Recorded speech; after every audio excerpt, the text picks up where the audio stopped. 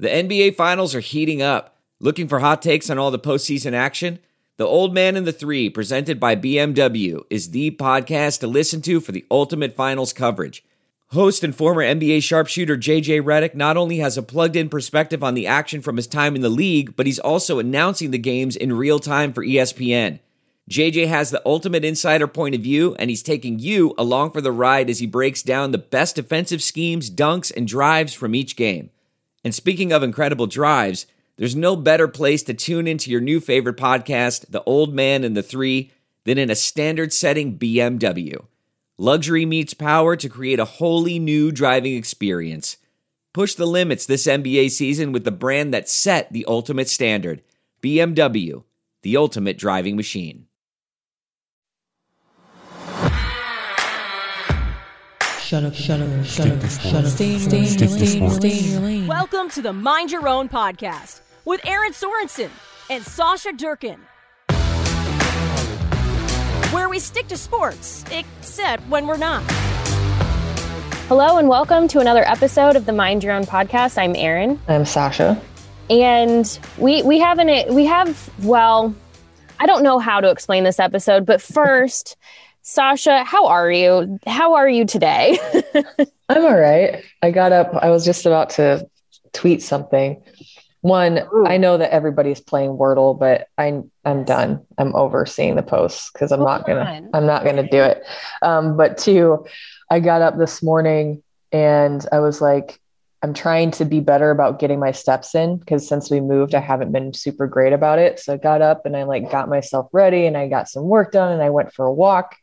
And now it is 8 a.m. and I'm ready to have this conversation. I'm ready to, as we put it, fight people. Yes. And I'm really quick. I'm glad that you said that. I need to get better about, I need to get back into the swing of things, a routine. And I've been trying to think in the past, I've done a lot of my workouts and movement later in the day. Mm-hmm. And I think I need to have a shift. So I'm glad that you said that because I'm starting to think about trying to wake up early and get things done sooner. Mm-hmm. And I just want to throw this one quick thing out there because I've seen a lot of this actually going around different social media sites from TikTok to Instagram stories, whatever. We are all built differently. If you are somebody who stays up late and works out late because you just are not a morning person, do not feel bad. Do not beat yourself up over I can't wake up at 5 a.m. I can't do this.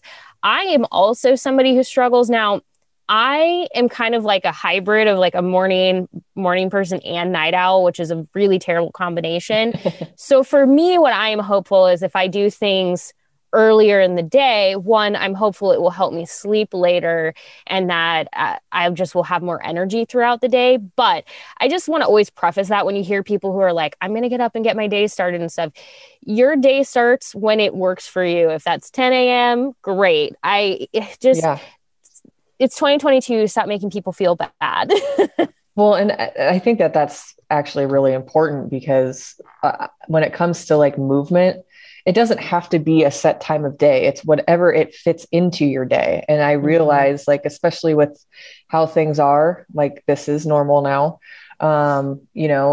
I think that putting so much pressure on yourself to have to conform to getting up at 5 a.m. and going to bed at 9 p.m, that doesn't work for everybody. Just be nice to yourself. When it fits, it fits.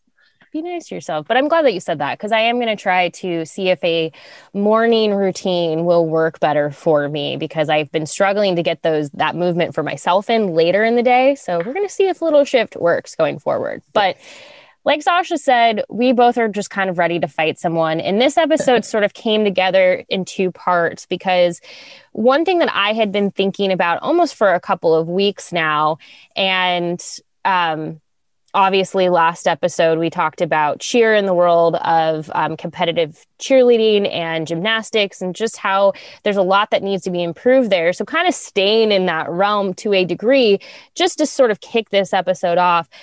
We want to talk about the LSU Tiger Girls, because if you have not seen what they did and what is going on, if you somehow have avoided any of the news on this, which honestly would not be that difficult, because when I went to go just Google a story on this, there really wasn't, in my opinion, enough, considering the fact that it really blew up on social media. everywhere. On TikTok, you have the choreographers of their nationals dance teaching people the dances on TikTok. And it's becoming a trend where women everywhere, and men, I should say, are learning these dances, sharing them on TikTok. But it has become, in my opinion, sort of a viral thing, but not getting picked up in traditional news media sources, which is really too bad. Because we brought this up in our previous episode, which if you haven't listened to that episode, really highly recommend it. But there are kind of two governing bodies of the what's the word I'm looking for, of cheer and dance, not just collegiately, but just across the board. I saw someone explain this last week and I was really struggling to explain it. So I'm just going to say it how they did because I really loved it. The way that like NCA, NDA, which is the National Cheerleading and Dance Association versus the Universal Cheer and Dance Association are kind of different is NCA, NDA tend to be a little bit more all-star focused, which is a lot of like really, really intense tricks. And there's less like quote unquote cheer and dance, if you will, and more like it's all-star, which if you are familiar with the all-star cheer and dance worlds, it's just a different situation. UCA and UDA tend to lean more traditional cheer and dance. So that's why you see a lot of colleges, you see a lot of people competing collegiately there, high schools, because that's just it's a different style. It's a different world. So anyway, the reason I share that is because LSU competed at the 2022 Universal Dance Association College National Championships in Orlando, Florida. So I don't want you, if you're like watching cheer and you're like, wait, I thought it was in Daytona, different competition, both nationals, whatever. Yeah. So the LSU Tiger Girls, you can compete in different categories. They competed in the D1A hip hop competition. There are a lot of things to kind of unpack here. First and foremost, they won a national title for this routine. Spoiler alert, it's the first time that they've won in 12 years. So congratulations to the LSU Tiger Girls. But more important than anything else is what the routine signified. They had this incredible hip hop routine to Ciara's Like a Boy. And you could just see in the videos, which we will link in the show notes at hailvarsity.com so you can go watch it for yourself. From the moment this routine started, people were losing their minds because it was so good. Not only was the dance so good, but it meant something more than just what they were doing. Yeah. So here's what they said about it. And this was written on their Instagram. Today, we represented ourselves, our school, and every woman before us who has helped us pave our path to success. We are bursting with gratitude and love from all the support we have received this weekend. So why is this important? Here's what happened. Obviously, 2020 and COVID-19 changed the world of athletics in so many ways. We saw all kinds of opinions on all kinds of things. I mean, heck, I was even asked to like comment in a documentary about like the try to return to sports, and it was trying to explain that like you had so many varying opinions on what should and shouldn't happen through COVID-19. And we're even still battling through so much of that right now. You're seeing cancellations, postponements, everything. Like nothing is set in stone. But here's what really kind of didn't make a lot of sense, particularly at LSU. But I want to say this happened in a lot of places. This wasn't just an LSU specific thing, is that the university, the LSU had said that the LSU Tiger Girls were not permitted to compete. So here, I'm just going to read from this again. There wasn't a lot of news coverage. This is from NBC Sports, but just to give you some context as to what kind of happened and why the culmination of this routine and what it meant, why it's so important. While school officials stated publicly last January that the decision to forego sending the Tiger Girls to their lone competition of the year was due to COVID-19 concerns, the team presented a different scenario in a Change.org petition asking for support. The university has told our programs for the first time in 22 years, that we are not permitted to compete. This is what the petition said. These reasons not being related to COVID are budgetary restriction. It has been communicated we cannot compete because of lack of athletic trainers available for our competition season, which is great. We talked about the need for like these sports to have more readily available dedicated athletic trainers last episode, but beside the point. Yes. So the LSU Tiger Girls, and I am paraphrasing from this NBC Sports article, which we will link, they felt that this was pretty confusing because they had been cleared since August of 2020 to attend practices and games for other teams, particularly football. And they were performing at home football games, men's and women's home basketball games, women's gymnastics meets. They were doing all of these things. They were adhering to the NCAA guidelines for all academic eligibility, drug testing, scholarships, everything. They were going through all the COVID testing protocols. And unlike, this is what one of their Tiger Girls explained at the time, unlike every other athletic team at the university, the Tiger Girls have no season like standard sports. Instead, from August to May, we are dedicating our time to supporting all LSU athletics while simultaneously participating in rigorous training, conditioning, long choreography days, and practices so that we can uphold the reputation. And then they took that all away. So I paraphrased a little bit of what she said as well. So this is why this is so important. The Like a Boy was curated and choreographed specifically for this team because they felt that they were being neglected in relation to well, I'll just quote exactly what one of their assistant coach said. She said, Like a Boy was curated and choreographed specifically for this team and all other female athletes who have been neglected in relation to their male counterparts. Our choreographers, Carson Rowe and Sammy McFadden, were passionate about creating this routine for the positive message behind the empowerment of the female athletes in the dance industry, as well as for the recognition of dance as a collegiate sport with deserving student athletes. So here's the thing. When we look at LSU's 2022 football schedule. Now, I understand somebody could come and go, well, women's basketball was playing, women's gymnastics was competing. Yes. But then again, why couldn't you make this work for the Tiger Girls? But the reason I want to bring up specifically LSU football is because their concern was, they said athletic trainers, but there was also COVID concerns. There was a lot of excuses that were wrapped up into why they couldn't. So that 2020 football schedule obviously started later than usual. It started September 26th, that weekend for the SEC. But somehow, some way, LSU managed to find athletic trainers for 1, 2, 3, 4, 5, 6, 7, 8, 9, 10 different SEC games that required travel, that required all kinds of configuration. They were able to figure that out. But they couldn't figure out an athletic trainer in the situation of the LSU Tiger Girls for their one competition, which did not overlap with football, by the way. It's not like there was and I'm not saying that that would have made it all right. I'm just saying there's no overlap of something that, in my opinion, you can't figure this out. It just came across as, this isn't important to us. I think this that is not one a of priority. And that's perfectly put in this article too, by this one quote. Taking away this opportunity to compete and grow in their craft as dedicated athletes minimizes this program to only beautiful girls who stay on the sidelines to support other athletes while never getting an opportunity to compete themselves. Yes.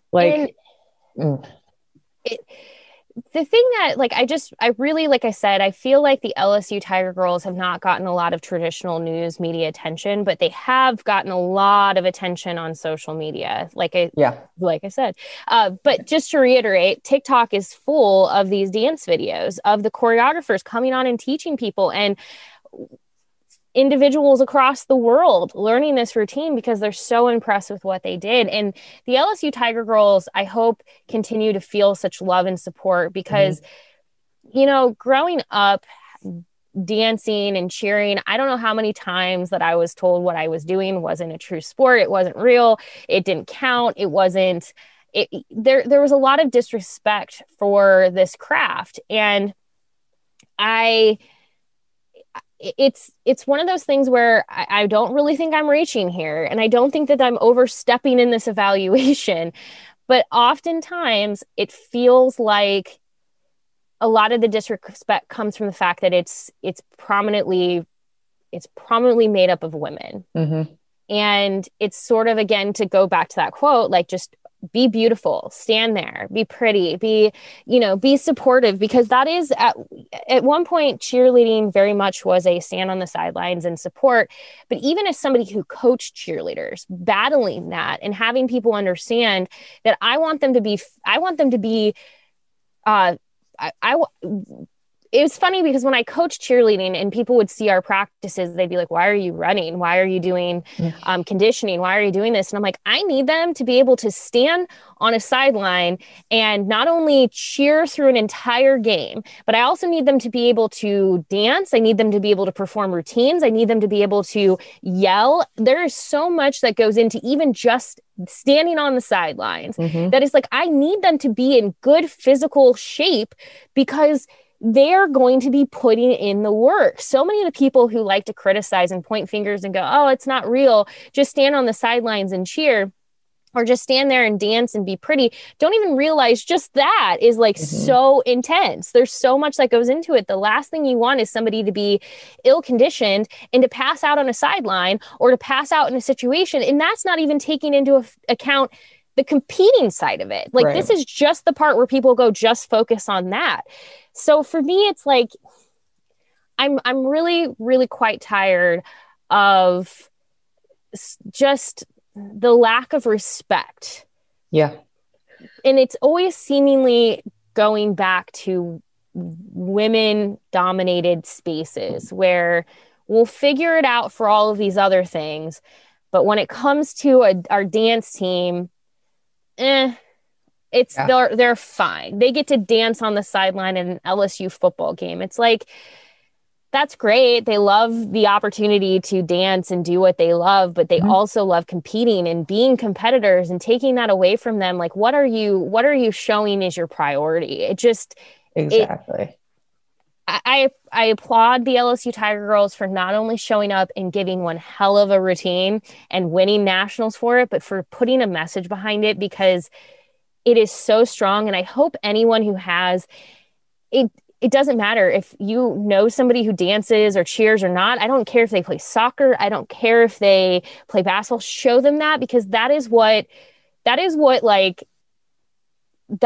just the perfect response of F you in the most respectable way possible, because you're saying, we're going to be great at what we do, and you're going to eat your words because in spite of you. We're going to work our asses off and prove to you why you should have listened to us in the first place. Mm-hmm.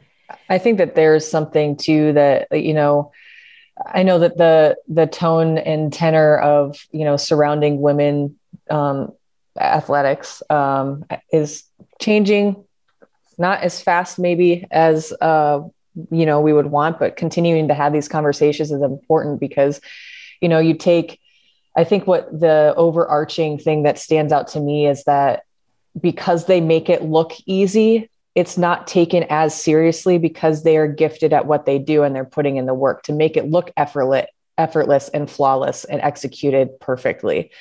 If you take me, I couldn't go out there and do anything that they are doing. And I think that, bringing up the endurance part of this is super important, because it is important to be explosive and to have the endurance and everything else that goes into being able to perform any kind of routine or tumbling or anything like that. Like, you have to practice that. It doesn't just come to you. It's not like anybody could go out there and do that. And I think that, giving the respect that these dance teams or these cheerleading squads deserve is something that should be talked about more, because they aren't just, there to be beautiful. They're there also for your entertainment. Just like if, for example, a football game, like, they are there for entertainment, but so is the football team. Are they not? Yeah. Like, so why are we not, placing a higher value on the fact that they do compete and that they are putting in a lot of hard work. You don't see a bodybuilder going out there and just automatically being great at something, but those spaces are taken seriously. So why aren't we taking all of these spaces seriously? And going back before we kind of transition this conversation into further respecting women, I will just add this one last thing, because the part of athletic trainers and the lack thereof, when we don't take these spaces seriously, like cheerleading, and when we don't take these spaces seriously, like dance, catastrophic injuries happen as a result. When you aren't providing them the same level of care and expertise from trainers and everything else that every other sport is getting in a school, and you're expecting them to sort of just operate without, because so many, and I think even when we look at high school levels and the amount of high schools, we talked about this in our previous episode, how many high schools are practicing for competition in like their high school lunchrooms with mats rolled out. And we wonder why some of these injuries are so catastrophic in cheer and in dance. If I could tell you the amount of injuries that I witnessed firsthand and how horrific some of them were when I was participating, some of it is just what it is. Like any sport, people get injured. But when you don't have appropriate things in place, people in place to help eliminate those things, they're going to continue to happen and only get worse. It's time. And I hope LSU has sort of kickstarted a movement in this regard to take these spaces more seriously, not only collegiately, but at a high school level and beyond, because there are so many places that need to be fixed. And it's about respect the athlete, respect these women, respect what they need to be successful. And I'm glad that they're shining a light on this, because to be honest with you, it's not going to be something that's fixed overnight, but I hope a whole heck of a lot of other schools start stepping up and speaking out, because this is the first step in hopefully many, many steps to go. Because trust me, it's not just happening at LSU. There are so many programs nationally where their schools just do not care enough about them. And they're kind of facilitating these teams and acting and having to act like the pros that they are without the support that they need to continue to grow and be those pros. Like, just support women. But to kind of like give another example of why, like, I wrote this to Sasha, and it's so true. It's just, I kept saying it's 2022. How is this still a thing? Like, how are we, whatever. And I said, it's 2022. Can we stop putting women second? So LSU Tiger Girls was sort of like the thing that kickstarted this, been in my mind since they won nationals. But then just one day prior to recording this, Twitter sort of blew up over a story that came out. So let's give some context. And this will surprise nobody because it includes Taylor Swift, who I obviously love, but there's a reason that we are talking about it. So Damon Albarn, he is the front man of the band Blur, which, if you know Blur, everyone, woohoo, you know, yes, Blur. Song 2. Yes. Gorillaz, which has many, many amazing songs. He was getting ready to do a performance in Los Angeles. As a result, did an interview with the Los Angeles Times where he was talking about songwriting. And how this came up, just for the record, is he was just going to be playing the show, from my understanding, just on piano. He was talking about how it's really difficult. Live music is hard, but like, it's all like, none of that was wrong. Like he was like, absolutely. But essentially where things took a turn is he decided to talk about other artists and essentially said Taylor Swift does not write her own music. The author of this article, the interviewer, pushed back on that and was like, because his whole thing was, when he's talking about how he's going to be performing the show, is that basically a lot of artists these days are just in it for like the showmanship and all of this other stuff. There's just a lot of like glitter and everything else. And the interviewer said, well, Taylor Swift is phenomenal, essentially phenomenal. She writes her own music. And he says, no, she doesn't. She doesn't write her own music. And the interviewer said, of course she does. Co-writes some of them. And he responded, and I'm reading his quote verbatim from the Los Angeles Times. That doesn't count. I know what co-writing is. Co-writing is very different to writing. I'm not hating on anybody. I'm just saying there's a big difference between a songwriter and a songwriter who co-writes. Doesn't mean that the outcome can't be really great. And some of the greatest singers, I mean, Ella Fitzgerald never wrote a song in her life. When I sing, I have to close my eyes and just be in there. I suppose I'm a traditionalist in that sense. A really interesting songwriter is Billie Eilish and her brother. I'm more attracted to that than to Taylor Swift. It's just darker, less endlessly upbeat, way more minor and odd. I think she's exceptional. First and foremost, like a preference to me, not a statement of fact. It does. And the thing that just really I have to just say this part first that just really grinds my gears is in this process of in the process of disrespecting Taylor Swift, he credits Billie Eilish. He takes another woman and pegs her as the point of I prefer this. And literally in the same sentence says Billie Eilish, who co-writes with her brother. Billie Eilish co-writes her music with her brother. That doesn't make Billie any less phenomenal. She's incredible. Right. She's an incredible songwriter and an incredible artist. But to basically say, I prefer Billie as a songwriter, and to then also make a note that she writes with her brother, but then to slam Taylor Swift for co-writing. I was tweeting about this because how I put it is you do not have to like Taylor Swift's music. Music is subjective. We all like what we like. However, to discredit her songwriting and then to gaslight the situation when called out is not the way to go. Taylor Swift solo wrote her entire Speak Now album in direct response to people saying she doesn't write her own music.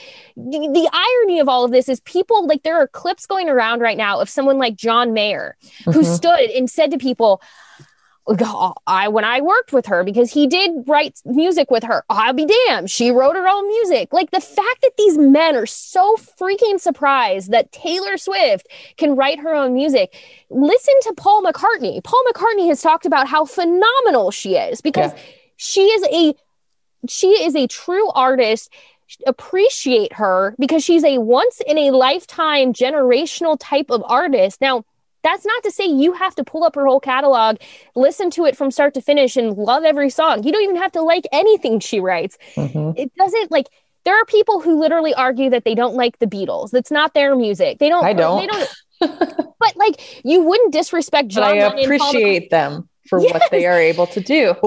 Just respect what they do. Now, here's what happens even beyond this absolute bonkers behavior. It gets worse. It gets so much worse. So Taylor Swift sees this and she calls him out. She tweets at him directly and said, I was such a big fan of yours until I saw this. I write all of my own songs. Your hot take is completely false and so damaging. You don't have to like my songs, but it's really fucked up to try to discredit my writing. Wow. And that is quote. She did not censor herself. And she said, P.S. I wrote this tweet all by myself in case you were wondering, which I appreciate this little shade.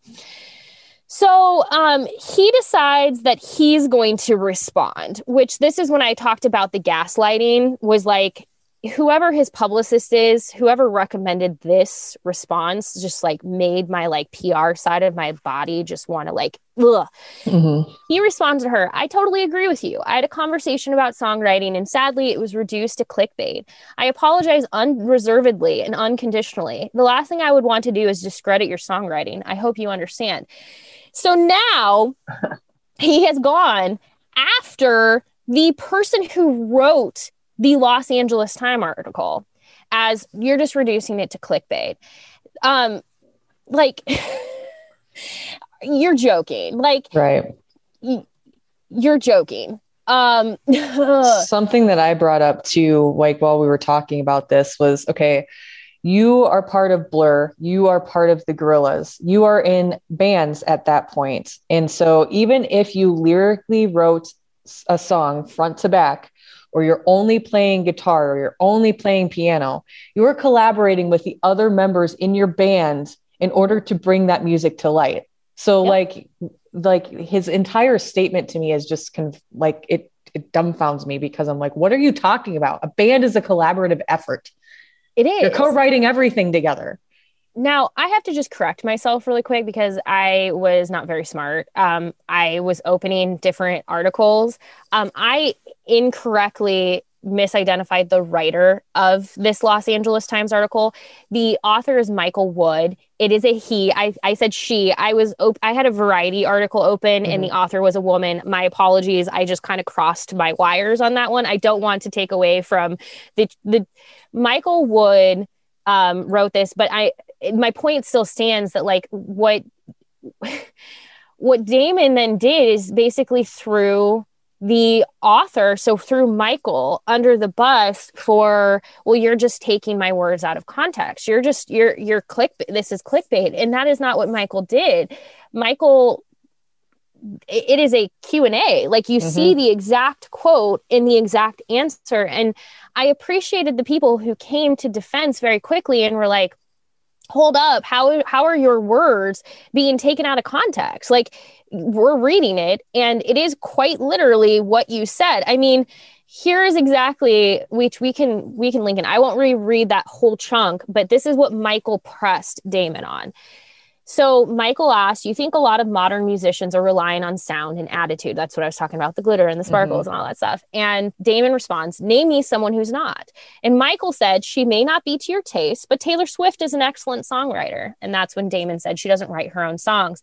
And Michael pushes back. Of course she does. Co-write some of them. And that is when he gets into that whole piece that I already wrote. So it again, Damon got offended because, like I said, it's a preferential thing. Like he prefers Billie Eilish, but then like totally walks himself into a corner because of what he said. Like, cool. Like you don't have to like her. Like, I don't like the Beatles. I don't, I've said that for a very long time. It's not my preference. However, I'm not going to take away from the fact that a lot of people do, and that they, wrote a lot of songs that a lot of people did like. Yeah. I mean, I think, again, music is subjective. We all have the things that we like. Gosh, I feel sorry. This is the way my brain works. If anyone wants to know, I feel really bad for misidentifying the author. So my apologies to Michael. Like, it was a great article. He did a really nice job as an interviewer. My apologies. That's what happens. For the record, be mindful. I literally had too many articles open at once and was like just bouncing too quickly. So I'm sorry. I know Michael's not going to like listen to this podcast and be upset, but I just really didn't mean to like misidentify him. Anyway, the thing is like there's all kinds of music for a reason, because we all have different things that we like. Now, to be fair to Damon Albarn, I actually really like the Gorillaz. I grew up with the Gorillaz. Most of us did. I think the Gorillaz was like Blur was fine too. I will be honest, the only song I know of Blur is a song too. I've heard other songs by Blur, but that's really the only one that like I could consistently tell you I've heard. But like I appreciate his work. I appreciate what he's done with Blur and with Gorillaz. I wonder if he's upset because Blur or Song 2 was a joke song and it was the one hit wonder off that album. I wonder if he's like butthurt about that or something. But it's just like, here's the thing. So I was telling Sasha this. There's so much to really unpack in this whole thing. Taylor Swift has written multiple songs about this very particular situation. So on Lover, her first album that she directly owned, because she has gone through it. If you are not aware of what Taylor Swift has gone through with her former record label selling her masters to Scooter Braun, who has since sold them off, but still profits off them. So she is re-recording all of her work so that she can own essentially the master on top of the master. There's so much like, I love the music industry, but like the music industry is so messed up. The fact that like we've talked about this on this podcast before too, like that Prince didn't own his own masters, the Beatles didn't own their own masters. I mean, most of the Beatles masters were owned by Michael Jackson for a very long time. It's a whole thing. And why that matters is it's because where money is made, where the profits are made when people go and license music and they do different things. So anyway, she's re-recording all these. But prior to all of the re-records, when she left her label, Big Machine, and started over, her first album completely owned by herself.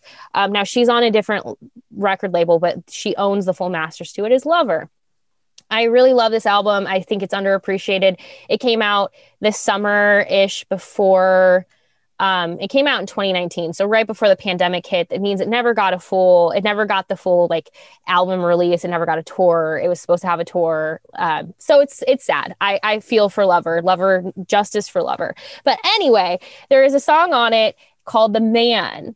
And The Man is really interesting because she's basically saying, if I was a man, people would treat me very differently. I wouldn't have to run as hard and work as hard and do all these things just to prove that I'm half as good as everyone else. And The Man was really her first time taking a stand and saying, like, people are profiting off of me. People are, it's a great song. I love it. The music video is really interesting because if you haven't watched the music video, I really recommend going and watching it. Even if you don't like Taylor Swift's music, watch the video because it shows this man, basically Wolf of Wall Street, doing all of these things. At the end, Taylor Swift tells him, could you smile more? Kind of like playing off of it. The man is Taylor. She got a whole makeup, not to ruin the surprise, but the man at the end is Taylor. They did a whole thing, surprise people, whatever. When Folklore came out, which she then released 2 albums in 2020, these were like pandemic albums. They're 2 of her greatest works. Here's the thing. If I were to recommend any 2 albums from Taylor Swift to anyone, I really recommend Folklore and Evermore. They're fantastic. The people she collaborated with on these albums, like Aaron Dessner of The National, incredible. These albums are some of her best work to date. Like I'm really saying, like, if you wanted to dabble in the Taylor Swift world, these are the 2 that I would send you to. She has another song on Folklore called Mad Woman. And the whole point of Mad Woman is, again, like basically saying, people don't like mad women. They don't like when women get mad. They want you to be nice and kind and happy. And guess what? There are women married to really terrible men who also like to do the dirty work for these men and don't realize what they're doing and that they should be mad like you, but they're not because they're in on this whole thing. And it's a really good commentary on what she has faced in this industry and beyond. And it really goes back to everything like we were talking about with the LSU Tiger Girls. It's things that Sasha and I have directly faced in our industries of people who question everything that we do. If we were men, it would be easier. Yep. I just want to point that out. It would be a lot easier. And I hate when people try to come back and go, oh, you don't know what you're talking about. You have not lived in our shoes. You have not walked in our shoes as women in this industry and dealt with the fact that we've talked about this before. I have been in press boxes without restrooms. I have had people treat me differently for being a woman in this industry. I've had people question everything I know. I've been told that I don't belong in this space because I have different anatomy than my counterparts. I've been told that I don't know what I'm talking about, or I can't possibly have an opinion on something because I happen to be female. It has nothing to do with that. My knowledge base has nothing to do with that. And without context or, like no one, that's the frustrating thing to me about any of this whole deal. Like, we should be equals and not be thought of as like an afterthought or secondary because we happen to be female. I know a lot of shit about a lot of shit because I have been either in the space or I've done the research on it. And just because I happen to have different anatomy than a man doesn't mean that I have a lesser knowledge base. Like, stop doing that. Because here's the reality. And I don't want to get into the specifics of this. But I, even as recently as this last fall, had somebody very directly tell me that I don't belong in the space that I'm in. And here's what happens in those situations, because oftentimes people are bold enough to say things when other people hear them. A lot of times people, there are people who hide behind, fake Twitter accounts and everything else. But a lot of times people are bold enough to just say things directly to you, which I'll give them credit for, like, at least saying it to your face. But oftentimes I'm then met with others who overhear things or who bear witness to something, who ask me, what can I do? Are you okay? What can I do in that situation? How can I help you? And I'll tell you too, a lot of times the people who ask me that question are men. They go, I overheard this other situation. I overheard this other man do this thing. I'm so sorry on behalf of men. I'm sorry. And it's like, I don't want your apology to me. I want you to actually speak up and stand up, because what happened after everything took place with Taylor? So she directly spoke up and tweeted at Damon and told him how she felt. And it could have ended there. People in the music industry could have just been like, ooh, this is a little dicey. I'm going to back off. Two people initially spoke up really quickly. One was Jack Antonoff. Now, Jack Antonoff is known for frontman of Bleachers. He is a top level producer. He works with a lot of people. He writes a lot of hits. He was basically the first to come to her defense. Now, Jack has been writing with Taylor for a long, long time. And I'm reading all of these verbatim, by the way. So with curse words and everything, I don't want to censor people because this is what they said. So I'm just similar to what Taylor said. I'm just letting everyone know. Jack Antonoff tweeted, I've never met Damon Albarn and he's never been to my studio, but apparently he knows more than the rest of us about how all those songs Taylor writes and brings in. Herb, if you were there, cool, go off. If not, maybe shut the fuck up. So Jack gets this rolling. Well, then Aaron Dessner, who is, like I said, known for, he's a record producer. He's founded his own label. He's a member of bands like Big Red Machine, The National. That's how a lot of people know him. He was who got really partnered up with Taylor through the Folklore, Evermore, but has now since continued working with her and has helped with her re-records. He helped with re-recorded versions of songs on her new album Red, which is the re-record of Red, but the new Red. So he follows this up and said, not sure why you at Damon Albarn would try to discredit Taylor's brilliant songwriting, but as someone who has gotten to press record around her, your statements couldn't be further from the truth. You're obviously completely clueless as to her actual writing and work process. So those are great because you're like, okay, great. Well, here's where it gets more interesting. John Paul White, which... this makes me so sad. He was a part of the musical duo, The Civil Wars. Now, I just want to point out really quick, this is a side tangent, but if anyone is in Taylor Swift Easter egg, falling down rabbit holes, things are happening, you would know that Taylor many, many moons ago wrote and recorded a song called Safe and Sound with the Civil Wars, who have now since broken up. They have not spoken in 10 years, which is so devastating because they're so incredible, but it's whatever. But anyway, my tangent is that if anyone's going to bring the Civil Wars back together to re-record Safe and Sound so Taylor can own the masters, it will be Taylor, and I honestly think it might happen. I literally think John Paul White might agree to come back to the Civil Wars for just one song to re-record the Safe and Sound. Maybe they'll do it individually and separately and never have to see each other, but I will literally cry. So anyway, John Paul White, who's incredibly talented, he enters the conversation. I can personally guarantee that she was a major part of the songwriting on Safe and Sound. She proved to be one of the best I have ever worked with. Selfless, generous, insightful, nuanced, with a clear understanding of the assignment. Oh, but it gets better. So now other men, other record producers, Nathan Chapman, yes, Taylor Swift 1,000,000% writes her own songs, and she's one of the best songwriters of our time. Joel Little, another musician and producer. Just to confirm what 99% of people already knew, Taylor Swift is a force of nature in the studio and one of the best ever to do it. Anyone who has ever made music with her knows they were lucky to be in that room. It goes on, but I told Sasha what makes this so impactful is that these are men in the music industry who didn't just go to Damon themselves, who I guarantee you a number of these men that are responding could have just contacted him directly. They made their feelings known. They quote tweeted Taylor. They tagged Taylor. They used themselves to shield her with their support by saying, no, we're going to step up and tell you that you're wrong. And we are going to make everyone know that we agree with her and that you are out of line for this. This is fundamental when we talk about allyship. This is allyship. This is stepping up and speaking out. When people ask me, what can I do? This is it. This is it. This is the blueprint. They are all stepping up and saying, you know what, I'm going to put my name out there and I'm going to be the one who says, I don't agree with your behavior. This is not okay.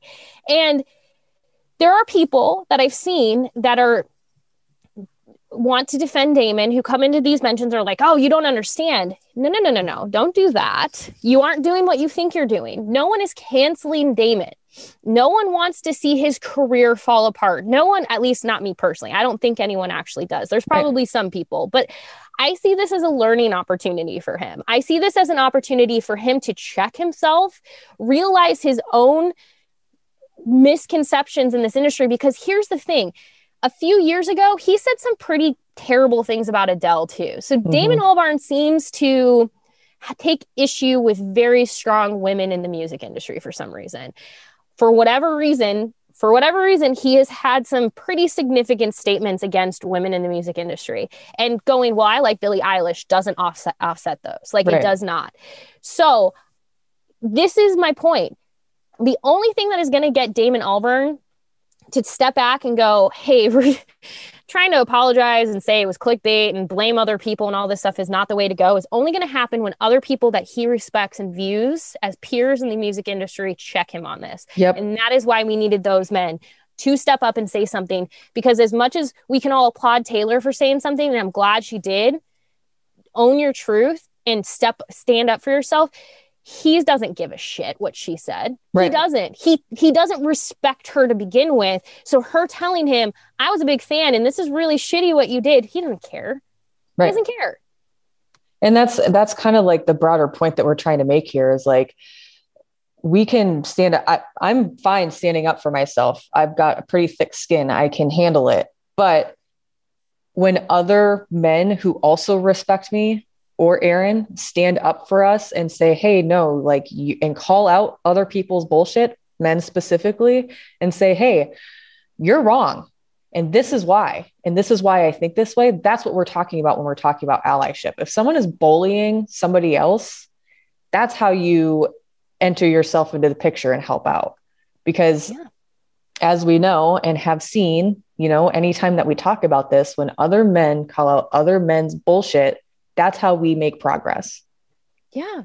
I mean, again, I think it's really easy, and I haven't seen a lot of this, but I assume it's out there, and this is an assumption that I'm making, is I assume there are people who are big fans of Damon who are like, oh, everyone's trying to cancel him.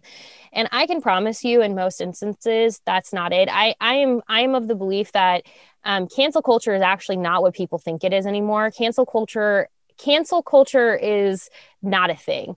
I think there's accountability culture. I think there is asking people to own their shit culture. And I think people, when they don't like that, they view it as cancel because they view it as like this thing to be defensive toward. And in fact, the consequences of your own actions. Yeah. He was whether that's positive or negative. Exactly. He was asked a question. He answered it. People didn't like the response, and Taylor saw it, like whether or not he thought anyone would ever see. And, you know, that's the dangers of doing anything. And I think about that as a journalist. It's even like in this podcast, for the record, like you take a risk anytime you do anything publicly, because like even in this podcast, misidentifying a reporter, I feel really awful about that. Is that the biggest mistake in the world? No, but I'm going to feel bad about that for a while, because those are the chances you take when you do anything that's an interview, a recording. In the case of a journalist, there are times where I have had interviews with somebody and they know you have to tell them. Now there are some states that don't require two-way like acknowledgement. But anyway, I always ask people, is it okay if I record? Because I want them to know I am recording you. This is on the record. If it is off the record, you better tell me, because if you don't tell me it's off the record, it is, and anything is fair game. And I haven't many times in my career, but I have run into situations where somebody didn't like how something came across. And it's like, I'm not here to make you look bad, but if you said it, you said it. Like, I don't know what you want me to do differently. It's just, it is what it is. If you don't want to take that chance, don't do it. I have had plenty of people in my career who don't take interviews because they're too concerned about what might end up being said or what they might end up being quote unquote, misquoted on or whatever. And that's fine. Now, that is a potential path here that Damon could go, well, I'm just never going to do an interview again. And that would be too bad, because he is very talented. He's very, again, you don't create Blur, you don't create the Gorillaz and just be like okay at what you do. He's very talented. but he unfortunately is not helping the music industry grow in the sense of like its inclusion and its support of all artists. He's being very, lack of a better word, he's being very small-minded. Mm-hmm. And that's the thing where I hope he uses this. I hope he does, because again, this isn't the first time he's done this. In 2017, to give some context to this really quick, he said he'll never work with Adele. They had attempted to collaborate, but he said they had attempted to collaborate on her 2015 album 25. It ultimately came to nothing. He told The Sun, of all places at the time, Adele asked me to work with her and I took the time out for her. Will she use any of my stuff? I don't think so. The thing is, she's very insecure and she doesn't need to be. She's still so young. He described her new music as middle of the road. Adele later revealed, it ended up being one of those don't meet your idol moments. The saddest thing was that I was such a big Blur fan growing up, but it was sad and I regret hanging out with him. He has later since described the feud as pathetic and not even true, and has enjoyed having a cup of tea with her since. But again, they will never work together.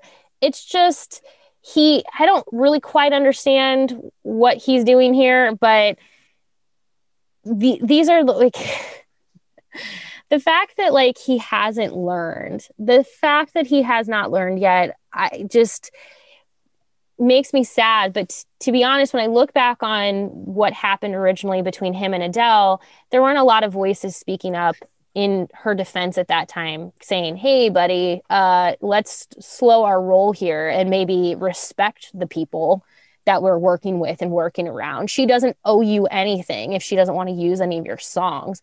The fact that Taylor Swift has these really prominent men in the music industry speaking up, I hope is a testament to the industry starting to change just a little bit. When Taylor Swift worked with Aaron Dessner for Folklore and then Evermore, and then he continues to work with her. People, I think, were a little surprised, like, oh, the frontman of The National. Taylor Swift had long said that she would love to work with Bon Iver. That is like a dream of hers. You know who made it happen? Aaron Dessner. And you know who loves Taylor Swift now and loves working with her? Bon Iver. They've put her on Big Red Machine. She's been on their recent album. They've written songs with her. They continue to collaborate with her because clearly she respects them. They respect her. These are things where, like, I remember when Folklore came out and people looked at like who was on it and they're like, they were so shocked that she had worked with Aaron Dessner and Bon Iver that they were like, oh my gosh. But here's the thing. Talent respects talent, and people find their people. And again, you don't have to like everyone's music. You don't have to you can love every national album and not love Folklore. That's okay. It is so important that these men are coming to, that they're speaking up as allies in this industry. Yeah. But the reality is like, there are still so many problems, both in music and in sports and in every industry. I think of like every industry, some of you who are engineers face this. Yep. Some of you who are doctors, nurses, you face this. There are so many misconceptions about women's roles. And we have a tendency this is still a problem that we're trying to address. And this is why this is so fundamental right now, so groundbreaking in a way, is that I don't know how many times, like in my position, like I said, I've had men go, I'm so sorry. What can I do to help? Well, I'm ashamed that this happened, but then they won't speak up. You have to speak up, because these things will not change if we do not have people actively speaking up. Women are not going to change this on their own. It's the same reason when we've talked about any other thing. Members of the LGBTQ plus community need everyone else to speak up and step up for them. When we talk about supporting Black communities, and they're saying we can't do this without white people also speaking up, there's a reason for that, because there are we hold certain levels of power and respect with different people. And when you aren't willing to speak up, you are asking the marginalized to continue to have to yell louder and louder and louder. Yep. When you speak up, it's amazing what you do, because you make people suddenly go, do I need to be paying attention to this? Do you know how many people yesterday who are looking at John Paul White's Twitter account are like, what the hell is going on? And now they're aware because he said something. Exactly. Like, you're opening and broadening the conversation and opening more eyes beyond just that one little world. You're making the community larger.